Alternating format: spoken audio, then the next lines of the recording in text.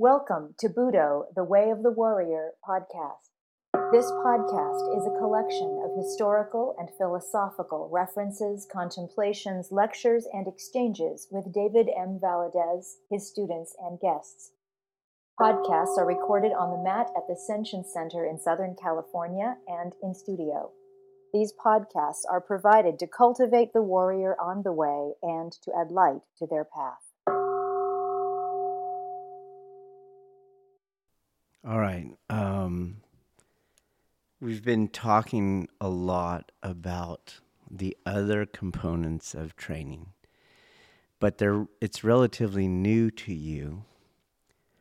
I received a text from James even, and he's saying, you've been talking about alchemy lately.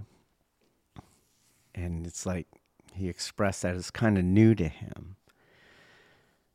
Remember that alchemical element is another way of understanding the energetic component. So there's 3 components to your training. They're all concentric to each other. You have the spiritual component, which is a reconciliation of the egoic mind or the ego tripartite mind and the God mind.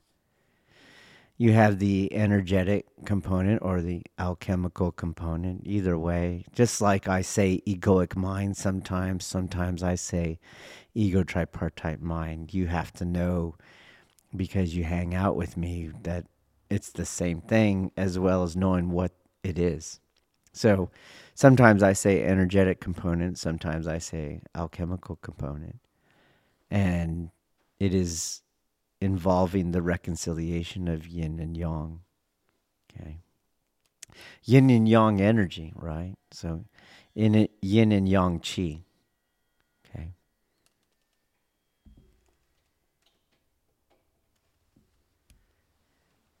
And then you have the physical component,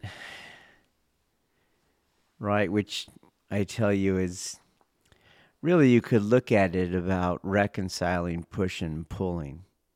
You could look at it that way, okay? Which I kind of just sum up in a simplistic way. It's the practice of non-contestation. So you could look at it too as the reconciliation between you and the other, okay? But like James was saying, you're right, how long has he been training here? Really not much less time than some of you here, right? We have only recently really been digging deeper into the energetic component. The reason for that is contrary to what Aikido people tell themselves. You don't have a tanden. You don't have a anatomical spot on your body that is a tanden, and you were born with it and you walk in with it. The tanden is a field that manifests itself, and here we're talking only about the lower tanden. It is a field that manifests itself once you're able to internalize yang qi and yin qi and have them meet in this lower region. For simplicity's sake, let's say your lower abdominal region.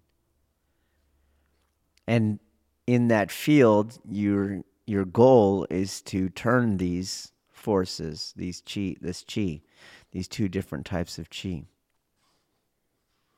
Right? To turn them how?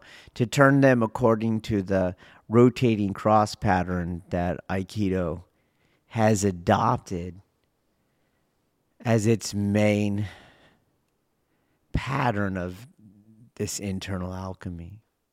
So until you can internalize yang qi, then send it down to the earth and bounce it off the earth where it's yin qi, you don't have a tanden. It just doesn't show up. It's not there. Okay. But we have people that can now internalize, do you see, yang qi, so they're developing their tanden. So we talk more about the energetic component.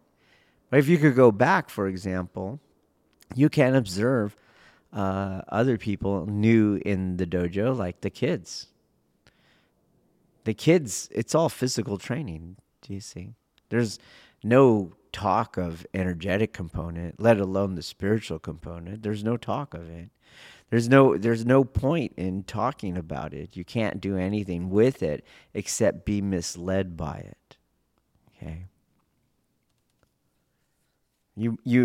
I find when I tell other moderns this, they get all uppity.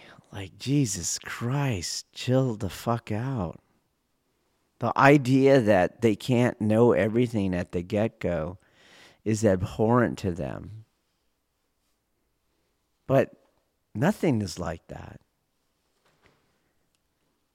You don't get high-end math at the start, you know?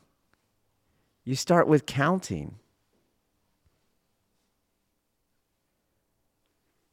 But we have this, I think it gets intensified when it's something so central to being that it becomes abhorrent, it becomes terrifying, that it can't all be delivered to you all at once because it's so central to being. But I would put before you the other concept. Like I would think it would be easier to get math at you all at once, because that's not really anywhere near as nuanced and as complicated and as mysterious as your being. There's countless mathematicians. They're being produced every single day. How many Buddhas has the world produced, do you see?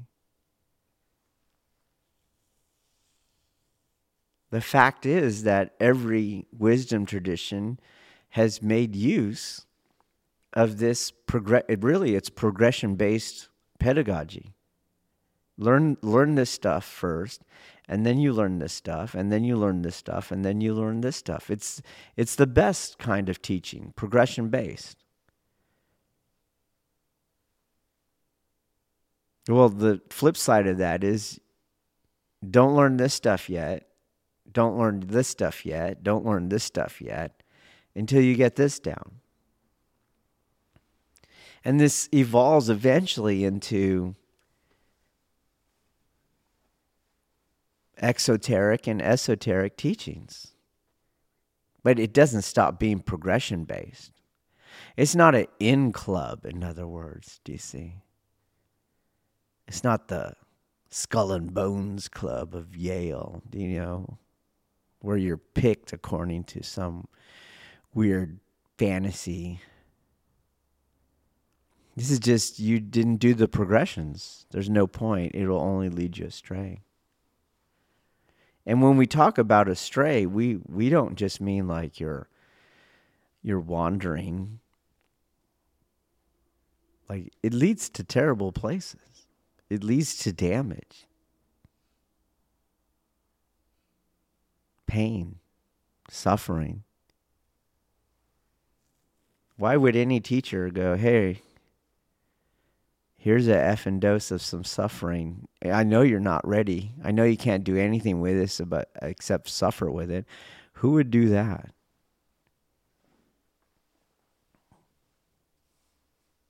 So, as we have some people able to generate their tanden, we talk about this alchemical component.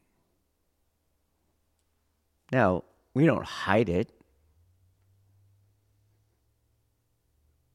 It almost hides itself. In other words, some people here are not even close to internalizing yang qi. Not even close.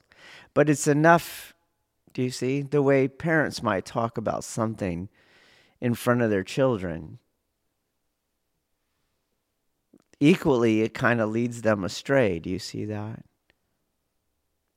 Because they don't have the big picture. They only have a part of it. But equally, the child learns, oh, this is how you speak. This is how a conversation is. This is my language. We speak English, do you see? So, we talk about alchemical things in front of people who have nowhere near the ability to internalize yang qi. Well, same thing with the spiritual component. We have people that are able, they understand, they have experienced the God mind, and they understand more, okay, what am I trying to do here? Well, we have people who've not experienced the God mind. They don't know that ecstasy, that loss of self. That's what ecstasy means. The reason why they make a drug named after it, and we as a society have come to associate it with pleasure, is because most of the time our self causes us suffering. But the original meaning of the word is a loss of self, a moving beyond the experience of self. That's the ecstatic experience. We've had people that have had this experience, so we talk about it, but not everyone has had that experience. So to this evening, I would like to talk more on that. Okay? I think also, too, I hold the position that it is not right, or let's say I could not live with it. I could not live that I do something for my children, but not for my other deshi. A parent saves the best for their children. Do you see that? But I could not live with myself if I kept that from my deshi. So I think it's important for my son here to understand these components, and most of all, the spiritual component. So obviously, I think it is important for all of you to understand that. So in that light, you see, I'm not doing the hoarding of information that a lot of moderns tell themselves that they should have privilege and entitlement when they haven't done the work and they don't have the understanding, nor do they practice the commitment and the sacrifice. That's not what's going on here, okay? So I would like to get us in the ballpark to understand the spiritual component, what you're dealing with when we talk about reconciling the ego tripartite mind with the God mind. Okay. Again, I was a historian of religions. I studied this field for over a decade at a very, very high academic level. And what I have brought to you is an expedited, simplified form of that research, okay? What I give to you is a simplified version that lends itself more towards, in my opinion, and in my experience, toward a usability. So I'm not going to say something inconsistent with my research, do you see? I'm not going to make something up. I'm not making something up. Anyone can research this easily. But it has been simplified for usability. Okay. So my division between two minds, you have to understand it. First of all, you have to understand this is not the mind of Sigmund Freud or Carl Jung. This is not the mind of psychology. Psychology is a modern field. The mind I'm using, the mind I'm referring to, pre-exists modernity. The concept of mind I'm referring to is a metaphysical one, not a biochemical one. And when you get down to the chase, the end of it, I'm really talking about an experience. And really, I'm talking about two different types of experiencing. What? The world.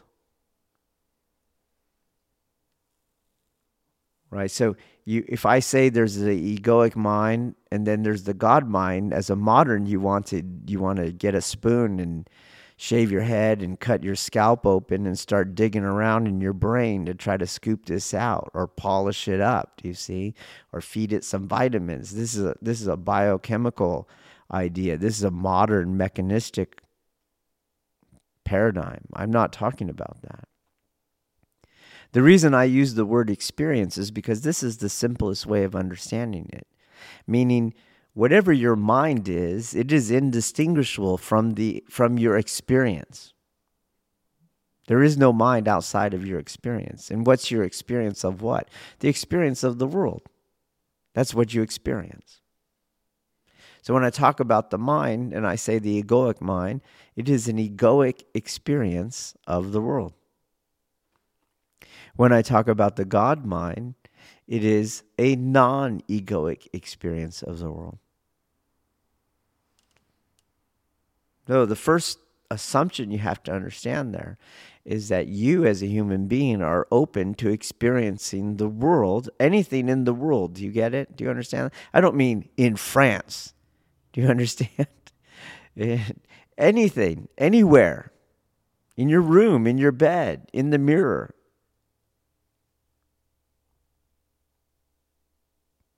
There's two experiences you can have. You can have an egoic one, and you can have a non-egoic one.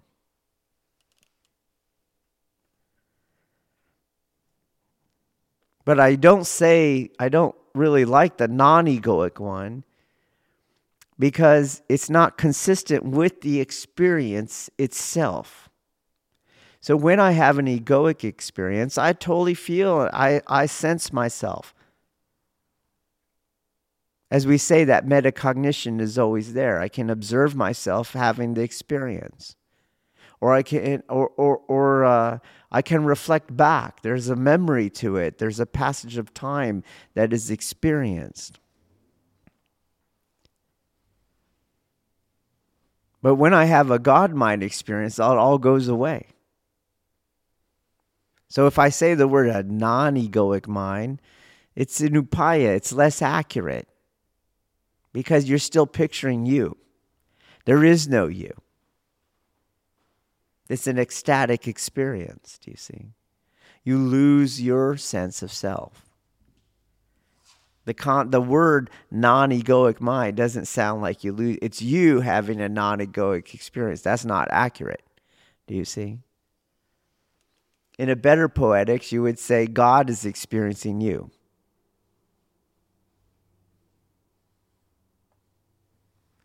So,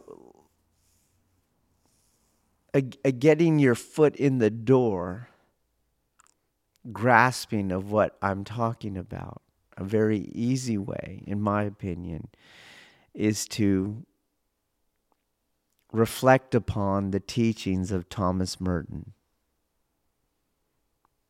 So for those who don't know, Thomas Merton was a Catholic monk, a Trappist monk.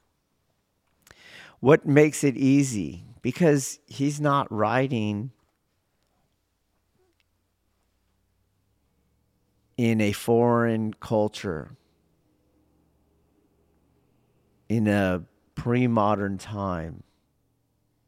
He lived in the 60s. In the United States. He wrote in English. You see, when you read the mystics of East Asia, it's in a different language, in a different time. It's very difficult to grasp.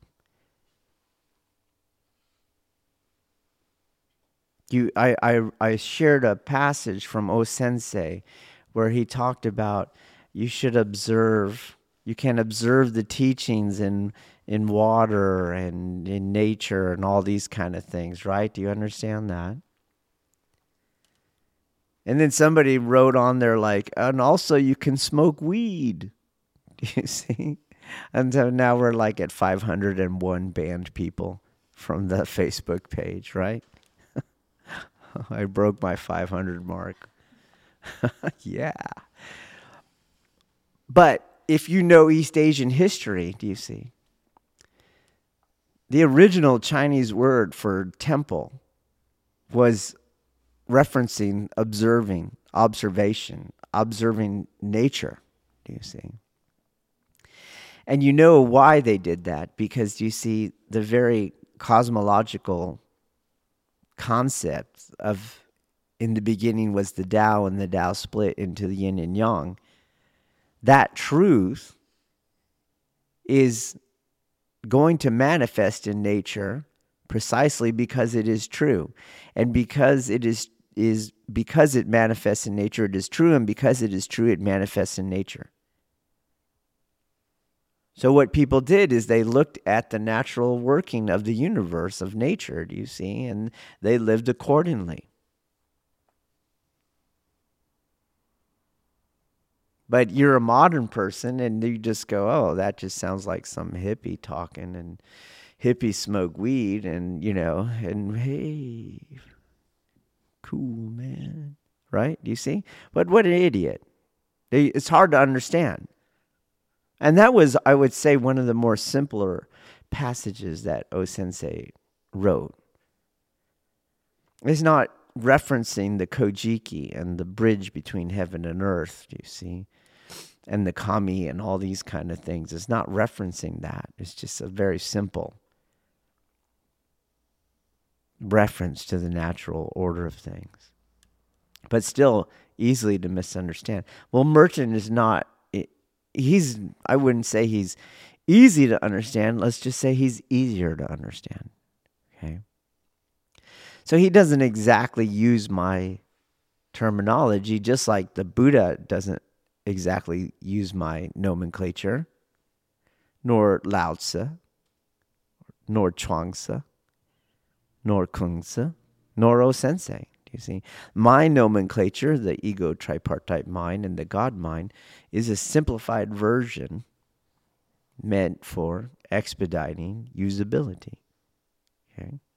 Merton's writing as a Catholic, as a Trappist monk, but a modern mystic, meaning he is seeking the ecstatic experience, the loss of self, and communion with God, communion with the divine, the reconciliation of the two minds.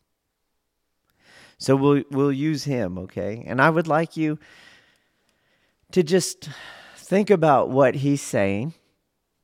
Don't judge how you're thinking. I'm going to ask you to share your thoughts. What comes to your mind? Do you see? You can reference things I say. You can have it. This makes me want to ask this question. Do you see? I think he's saying this. Do you understand? This practice is called meditation. So, my mentor in school,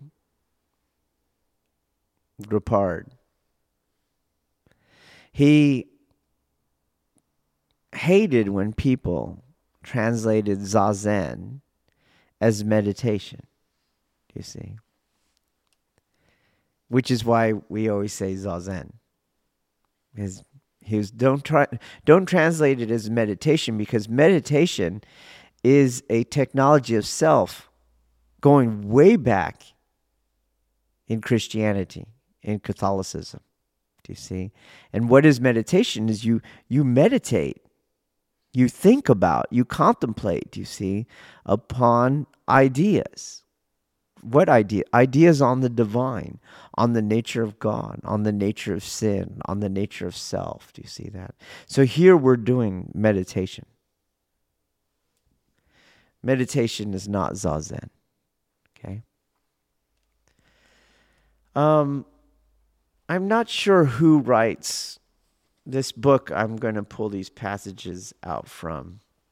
And it speaks to how convenient Merton is, because the title is actually The Pocket Thomas Merton.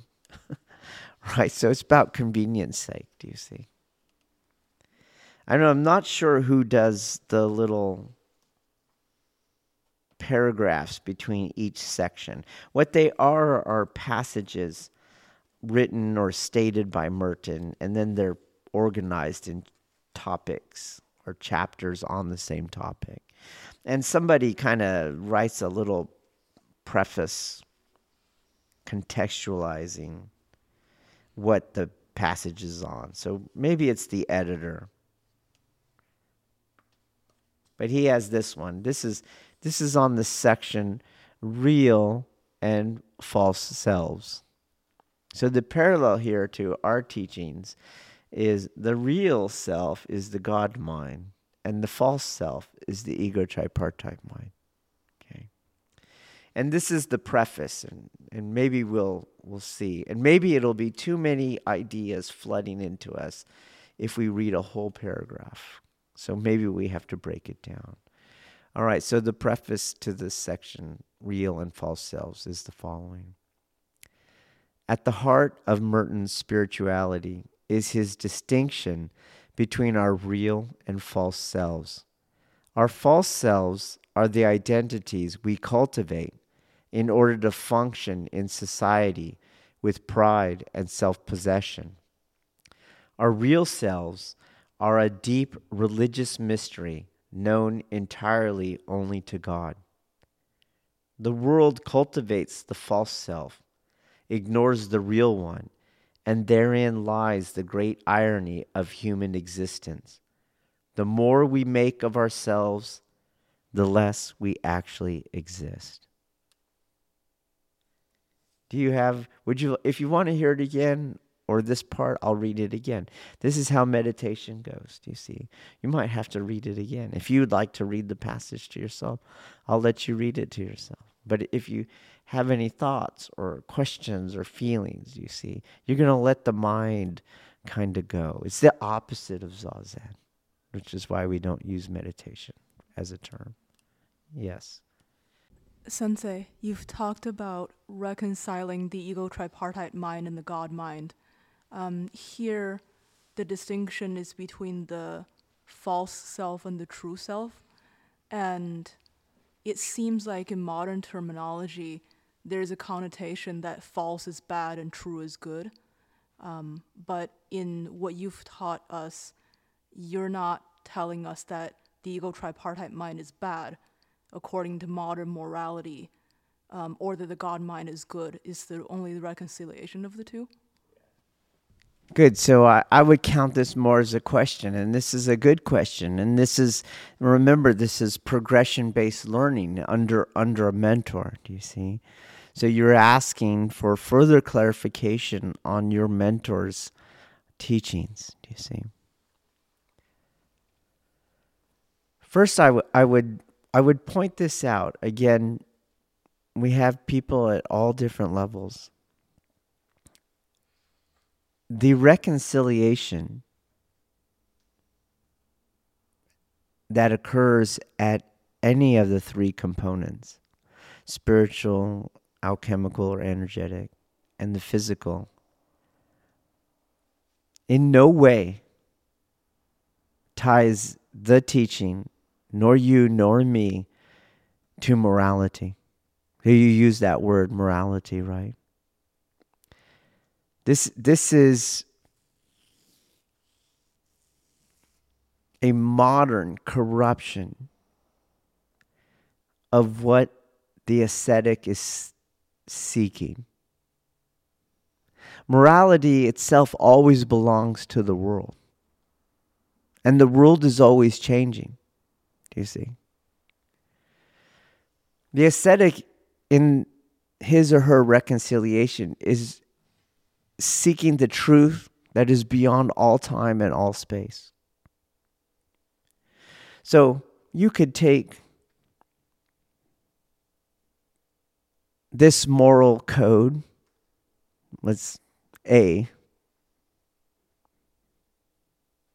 you could travel to the other side of the world, and if it was good here, it's bad there. You see? Or you could travel back in time. It's bad here, it was good there. And you could go forward, you're going to see the same thing. Many Aikidoka people are trying to give this morality to this mystical practice of ours, do you see? They want you to make a statement on Black Lives Matters and what is a woman, do you see? But these are all dichotomous things. What you seek is to move beyond this. Okay? So, for example, you are in our modern world, in our contemporary time, you are not only female, but woman. In our society, has an understanding of what that is.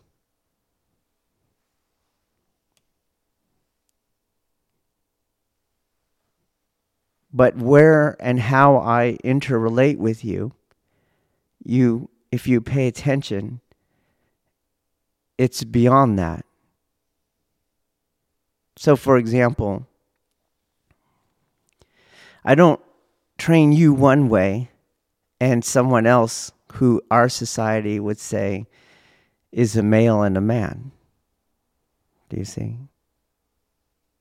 Now, maybe there's times you wish I would, right? But you see, I don't. I just see who you are beyond that time space now. Right? So for example, I've hit you plenty of times on this mat, right? You give an opening and I'm going to hand sword the hell out of your neck, for example, right? Now go tell all the people in your circle, right? Do you understand? And go tell that fact to them and go, yeah, I pay money. And there's this man, and he'll beat the shit out of me if I fuck up. And what do you think their take is? Oh, that sounds awesome. No, it's not, right? This is abuse. This is abuse. Do you see? Why would you do that? Why would you suffer like that? Put us in another time, right? Maybe we're in a feudal time.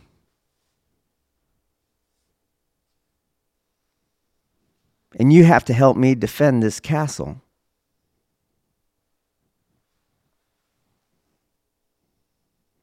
And I have to help you stay alive when we're attacked. And all of a sudden, that strike becomes the deepest of caring and nurturing. Not just for you, but for everyone else that you are expected to protect. This is just a simple thing, do you see? But it's like that. The truth we're after is not moral, because morality changes all the time. We had one recently in my house. Right, a lot of people will come up with rules and they think these are universal rules. Don't lie. But pay attention. We lie all the time, and we hold the truth back all the time. Why? Well, I don't want to hurt them. And then we might say, well, I would rather be hurt than lied to. No, you fucking wouldn't. We have like today, not just today, but I train people outside of the dojo, do you see? And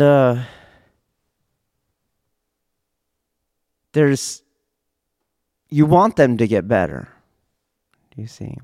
But some people can't take the feedback. Do you understand? So they're like, how am I doing? What should I say? Oh my God, you suck so effing bad. I don't think you'll ever get this. Does that sound moral to you? You know what I mean? Well, I'm just telling the truth. I'm just keeping it real. I remember I think it was Dave Chappelle who did something like, I'm just keeping it real. Like it justified what in essence is a cruelty. Do you see? And an unnecessary cruelty. Because the only way they're going to get better is to keep coming. Do you see? And if they can't handle the feedback and it makes them quit, then they can't get better. Do you understand that? You could take every single moral virtue like that right now, and you would track it down in history and across geography, and you'll see another culture will go, that's evil what you're doing. And then we think it's morally righteous. Okay?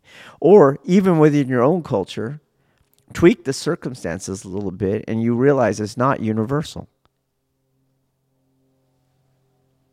No, we're not after a morality. If we are, the ego tripartite is functioning fully. And you go deeper. You're going to see in that morality is your fear and your pride and your will to power. We're not after that. You'll see that Merton talks about sin, but it's not sin as wrong. It's not sin as immoral. It's the original meaning of sin, which is you missed the mark. What's the mark in Catholic mysticism for a Trappist monk? Communion with God. What is a sin then? Anything that stops you from gaining communion with God. So if you have a morality, and you universalize what is far from universal, and it feeds your pride and your power, do you see? This is a sin that will keep you from communion with God because it is nothing more than the functioning of the ego tripartite mind.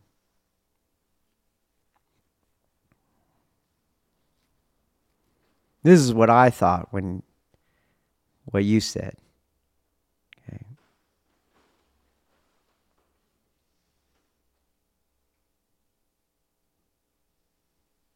The reason that I talk about a reconciliation, and you'll see this in Merton still. Remember, the editor wrote this preface. That the ego tripartite is as natural to you as is its cessation. You cannot get rid of it. The idea that you reach Satori, that you become awakened once and for all, is not correct. This is a corruption of the teachings. It's in the same way, if you have the Tao, yin and yang is not the Tao, it's from the Tao. Yin and yang is not evil. Do you see? Although, and all the while we're seeking for a reconciliation of yin and yang, to move beyond yin and yang, do you see? But yin and yang is not evil, it is not wrong. It's just a part of the world, it's just a part of the universe. There's just another part, the Tao. The ego tripartite mind is not evil. It can lead to evil. by our standards, do you see?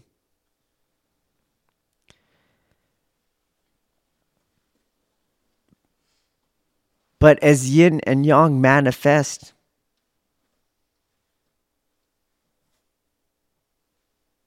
and as we partake in that dichotomy, and we cannot return to the Tao. Likewise, the ego tripartite, as it functions, is not in and of itself evil, but as it is functioning, we cannot return to the God mind. We cannot experience the God mind. In that sense, it's sinful, but in the original meaning of the word sin, not in the modern word sin, which was some wrong thing, some immoral thing, do you see? So to say, I'm going to negate the ego tripartite mind and only stay in the God mind, that to me, that smells of the ego tripartite mind. Right? Because you can see the dichotomy that is drawing, and that's how it functions. What you want to understand is you have that ability. But you also want to understand that if you let it go rampant, if you do not bring awareness to its functioning, if you do not gain the skill of releasing yourself from it, you will be taken by it. You will not experience the God mind. Okay? But you cannot make an enemy of the ego tripartite mind, because that is the ego tripartite mind. Okay? I would like to, before reading the first passage, I would like to point this out. This is very similar to something that I repeatedly say.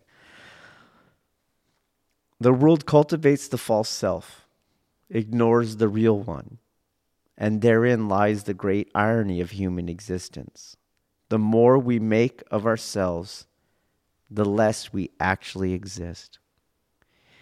So he connected the functioning of the false self with the world. Do you see? Which is something I point out constantly.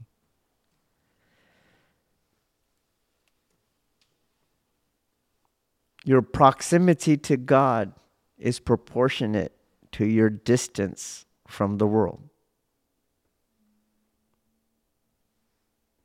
The world is taken by the ego tripartite mind. That's how it does everything.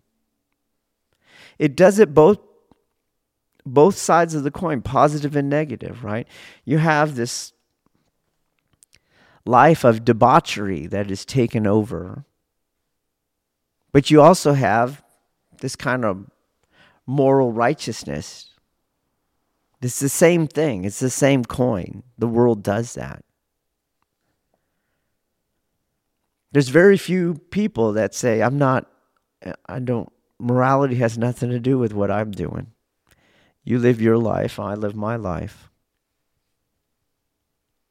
The world is busy on that, the making of enemies.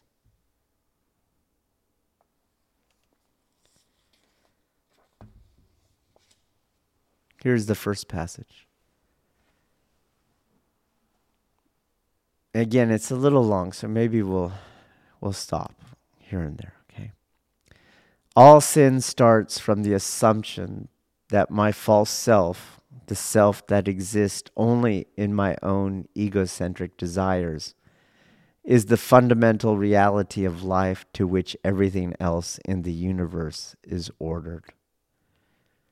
Thus, I use up my life in the desire for pleasures and the thirst for experiences, for power, honor, knowledge, and love to clothe this false self and construct its nothingness into something objectively real.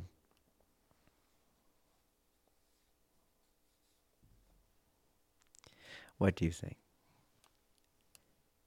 Yes. Sensei, that sounds like it's close to interchangeable with the first two of the Noble Truths. Yeah, can you explain? That there is suffering and that the cause of suffering is attachment. Good. Very, very. I would agree. Okay, it's just coming from this Catholic sense. Okay, but here, let us also point out, because we already mentioned it, his word sin.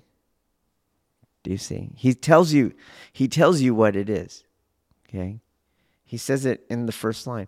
All sin starts from the assumption that my false self, the self that exists only in my own egocentric desires, is the fundamental reality of life.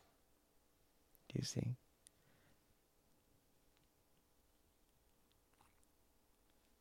This you could easily see the parallel to the Four Noble Truths. Right? And of course all four, right? Right? There's the delusion, do you see? There's the suffering, do you see? But ultimately, this delusion of self, do you see? So in the Buddhist soteriology, in the Buddhist theory of salvation, what you want to learn is that there is no self. Well, what is there? Then your Buddha nature, do you see? Your Buddha nature. There's the truth beyond yourself. There's the truth beyond no self. It's the same kind of setup here, do you see? There's a delusion of self. And the delusion of self, I keep feeding it. And it causes me the suffering, do you see? In the Catholic soteriology, the attachment to the ego keeps me from God. It places me in hell. I'm suffering, do you see? And he says here what we do. I use up my life in the desire for pleasures and the thirst for experiences, for power, honor, knowledge, and love, to clothe this false self and construct its nothingness into something objectively real. What would I do instead if I didn't do that? I would experience the God mind. I would seek after this communion with God. I would know the reality beyond the ego feeding reality. Because all I do in the ego feeding reality, right? If you use our discourse, once the egoic mind is functioning, it's fear-based. And it ignites and kickstarts the will to power. It's fear-based, do you see? So if you look at what he said from the position of a person who is afraid, who abides in fear, and what would they act like? They use their life up in the desire for pleasures. Why? Because I don't want to hurt anymore. I'm suffering. I don't want to hurt anymore. I'm afraid of more suffering. And the thirst for experiences. How many people in the mental health crisis in this country, right, who just feel the nihilism that Nietzsche predicted, right? What do they want to feel something, anything. That's what Merton's talking about. This is probably associated to, do you see, to the moral indignation that one group has at the other group. I want to feel something. And if I could morally blame another group, I'll feel better about myself. Both sides, do you see? Do you understand? It's both sides.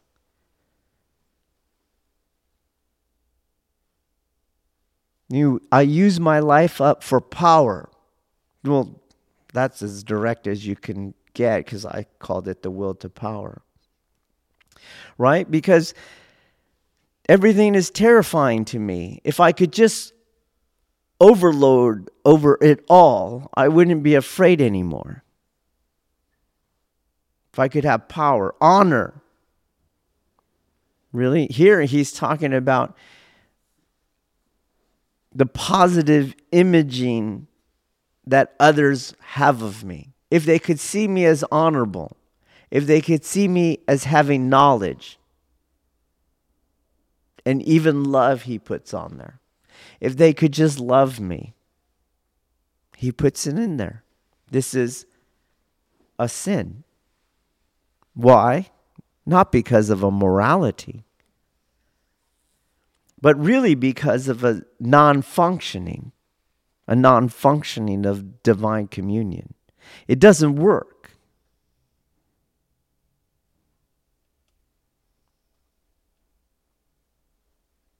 He continues. And I wind experiences around myself and cover myself with pleasures and glory like bandages in order to make myself perceptible to myself and to the world, as if I wore an invisible body that could only become visible when something visible covered its surface. What is the invisible body?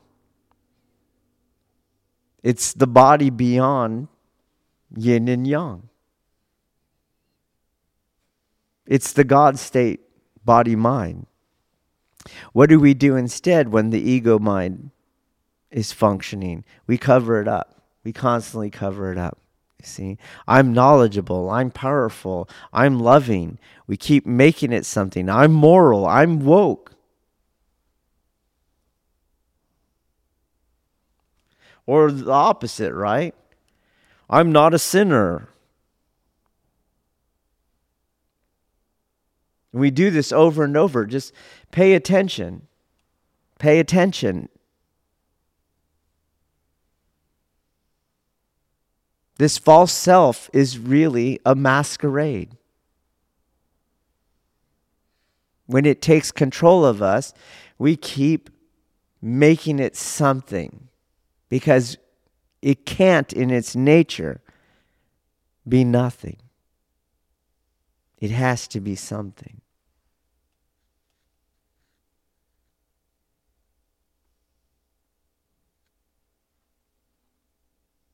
And now we're caught in it, and all we do is feed it and feed it and feed it. Meaning we can only experience the world through it. And the world is it. And everybody in the world is it. And now we get fed by them and we eat them. And they try to eat us and we try to stop them. And we're just trapped in this hungry ghost hell.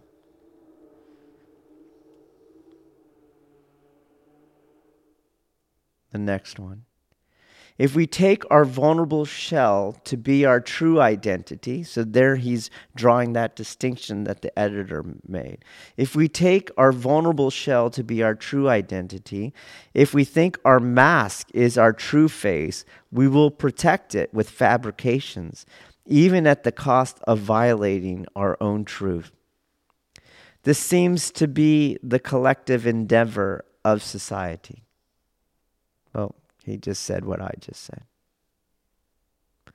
The more busily men dedicate themselves to it, the more certainly it becomes a collective illusion, until in the end we have the enormous, obsessive, uncontrollable dynamic of fabrications designed to protect mere fictitious identity, selves, he has in quotes. That is to say, regarded as objects.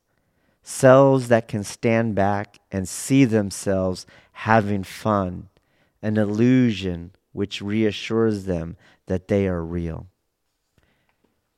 In my mind, he predicted TikTok and Snapchat. Do you see? Facebook. Everybody's having fun.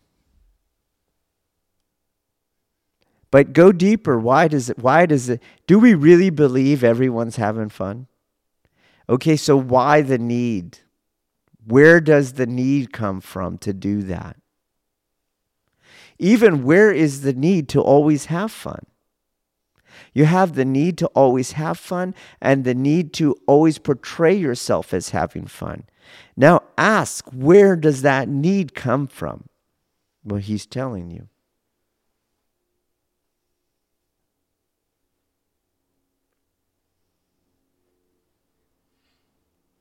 He's telling you. The egoic mind cannot be invisible, cannot be still, cannot be accepting. Combine that with my discourse. The ego tripartite mind functions in fear. How in the world are you going to stay still? How in the world are you going to stay invisible? You have to be moral. Or on the other side, you have to be immoral.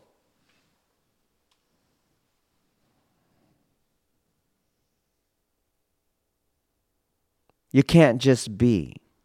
You can't just accept. And then you go deeper into this morality or this immorality, and you look and you see it didn't always exist, and it doesn't exist there, and it's not going to exist next year or next century. Do you see? This is all illusion.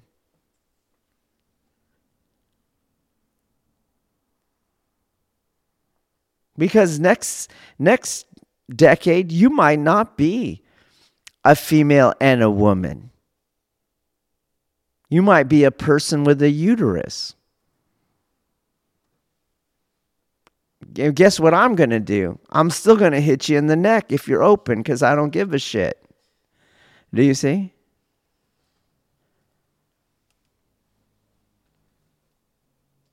And you might want me to call you a person with a uterus. But you'll have a hard time. And then you'll see me as immoral because I don't. But you'll need to see me that way because you need to seek power over me. Because my invisibility is threatening to you. The fact I won't participate in your masquerade is terrifying to you because it spills the beans that you don't have to either.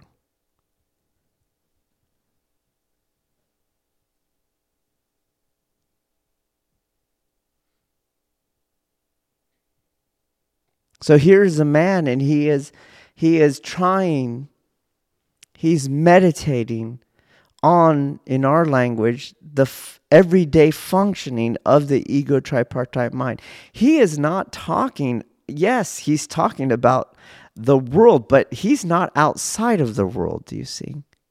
He's not outside of what he's talking about. This is in him. This is in all of us. And so in the first way that I answered your question, this is a natural component of being human. You can't get around this. What you can do is what he's doing, however. You can bring awareness to it. Oh, look at me masking up. Do you see? Look at me seeking power over others. Look at me rejecting. Look at me accepting. Look at me afraid. Look at me pretending I'm going to live for forever. Look at me pretending the world does not change and will not change for forever.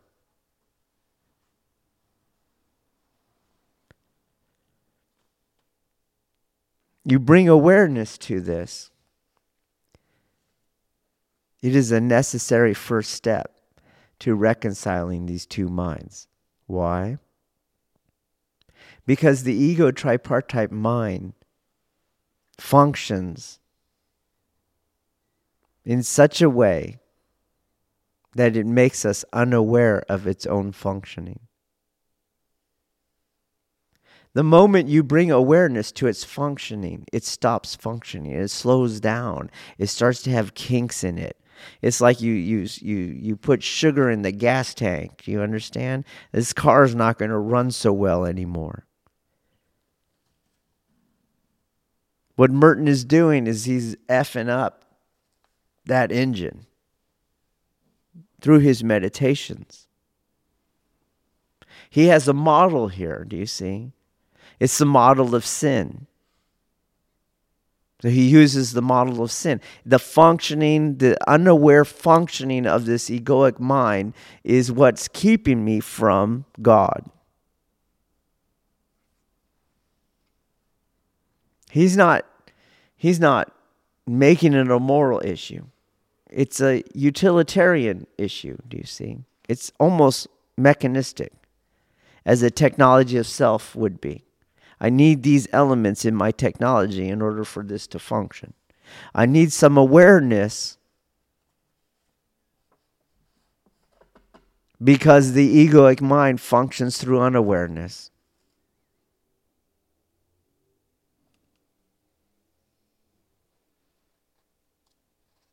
We'll do one more.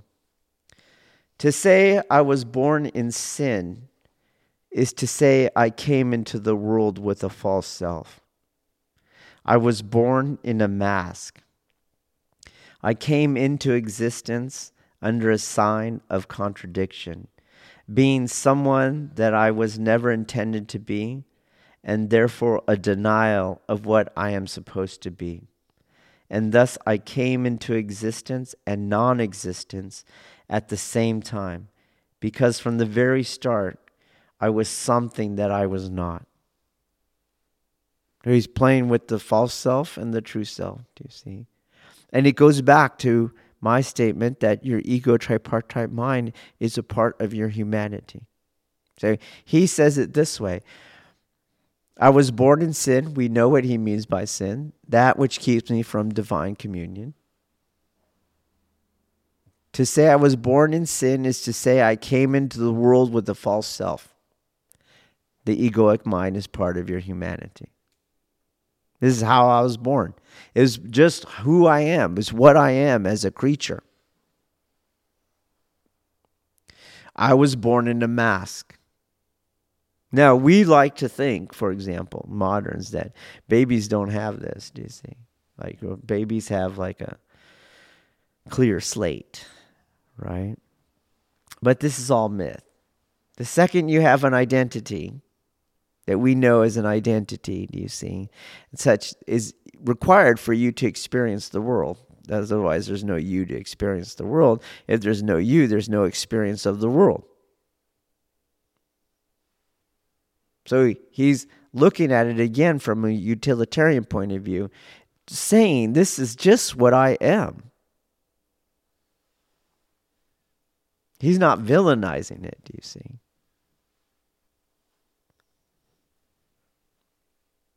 Because that is who he is, but is not all of who he is, do you see?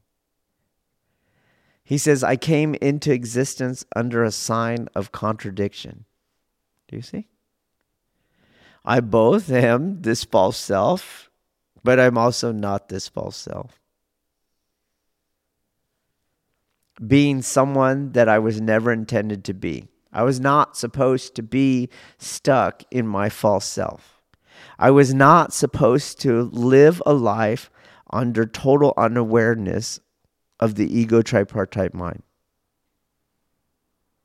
Why, Thomas, why? Because I have this other capacity. If my nature was to only exist in the ego tripartite mind, I would not have the capacity to experience reality through the God mind. So I'm born simultaneously as a contradiction. I have one mind that attempts to convince me there's only one way of experiencing the world. But I have this other mind that allows me to experience the world another way. I am both this false self and this true self.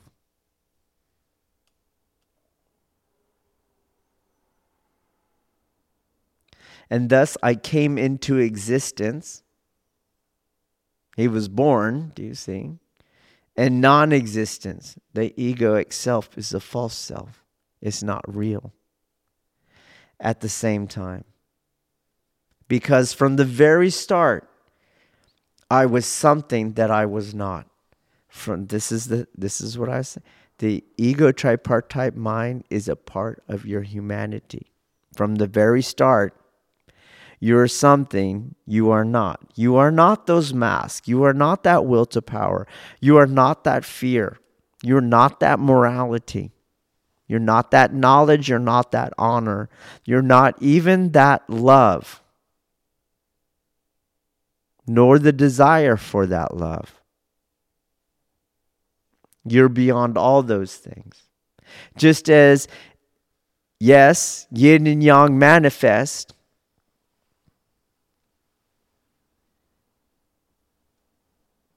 but the Tao is as much a part of the universe as that manifestation of yin and yang.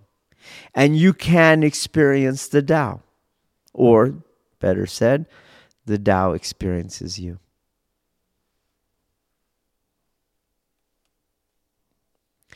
If you bring this to the physical component, and you come into Jiwaza, you try to do Jiwaza with the only mind you know, the egoic mind, and with its full functioning, so you're unaware of its functioning. Jiwaza can be a microcosm for all the things that he described at a macro level. You experience the dichotomy between you and uke, between you, the self, and the other, uke. And as we say, this dichotomy, this original dichotomy between the self and the other, manifests simultaneously a behavioral spectrum between what you'd rather have and what you'd rather not have. And so now you act according to that. But usually what you do is you seek power over the other. I zeroed in on this. You will do everything that he says, but I zeroed in because I'm going to expedite your usability of this awareness. So I would like for you to focus in on your will to power over another. Your inability to just accept them and you as you are. So uke comes in. What do you always do? What do you always do? You always try to overpower uke. You always try to stop uke. You always reject what uke is doing.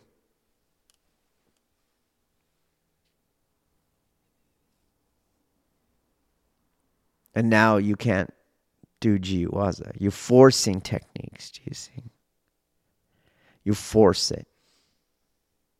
You might, I've never seen it, but let's say mathematically it's possible. You might go, no, I don't force anything. I just curl up in a ball and let them beat the crap out of me. Do you see? But you're now begging for mercy. And they're not merciful. Do you see? And so you've gained your moral righteousness over them. You're still seeking power over them. You're just doing it from what Nietzsche calls the slave mentality. You look again at wokeism, it's slave mentality, but it's still after power, do you see? So I have you zero in on power. You desire for this, and you abhor that. That's your behavioral spectrum. So you force this technique, or you reject what uke is doing. Do you see?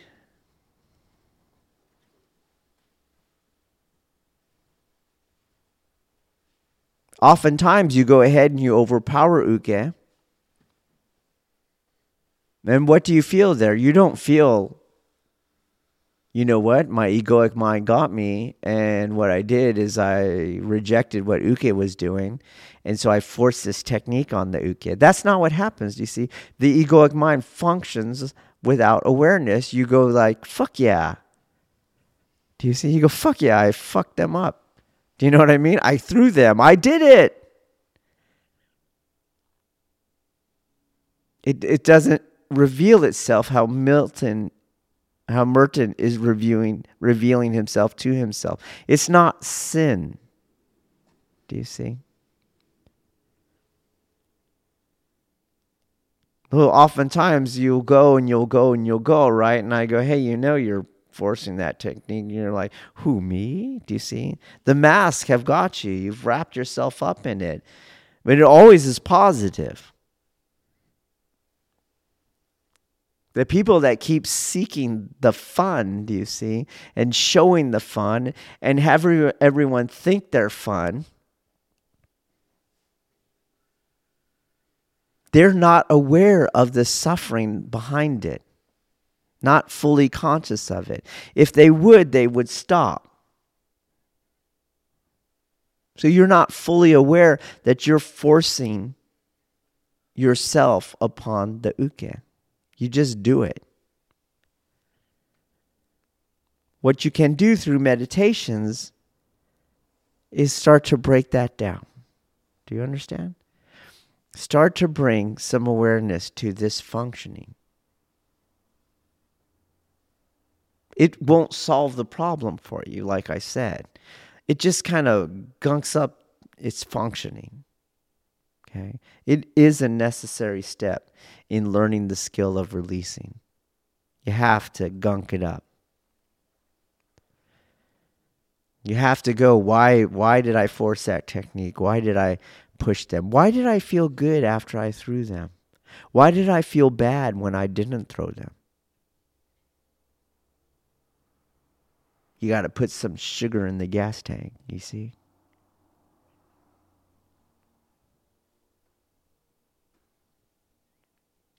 So if you could, I would highly recommend, with all the things you have to read, but you see that's life on the path, pick up some Merton, read some Merton. He's now all over YouTube. You can just put him on.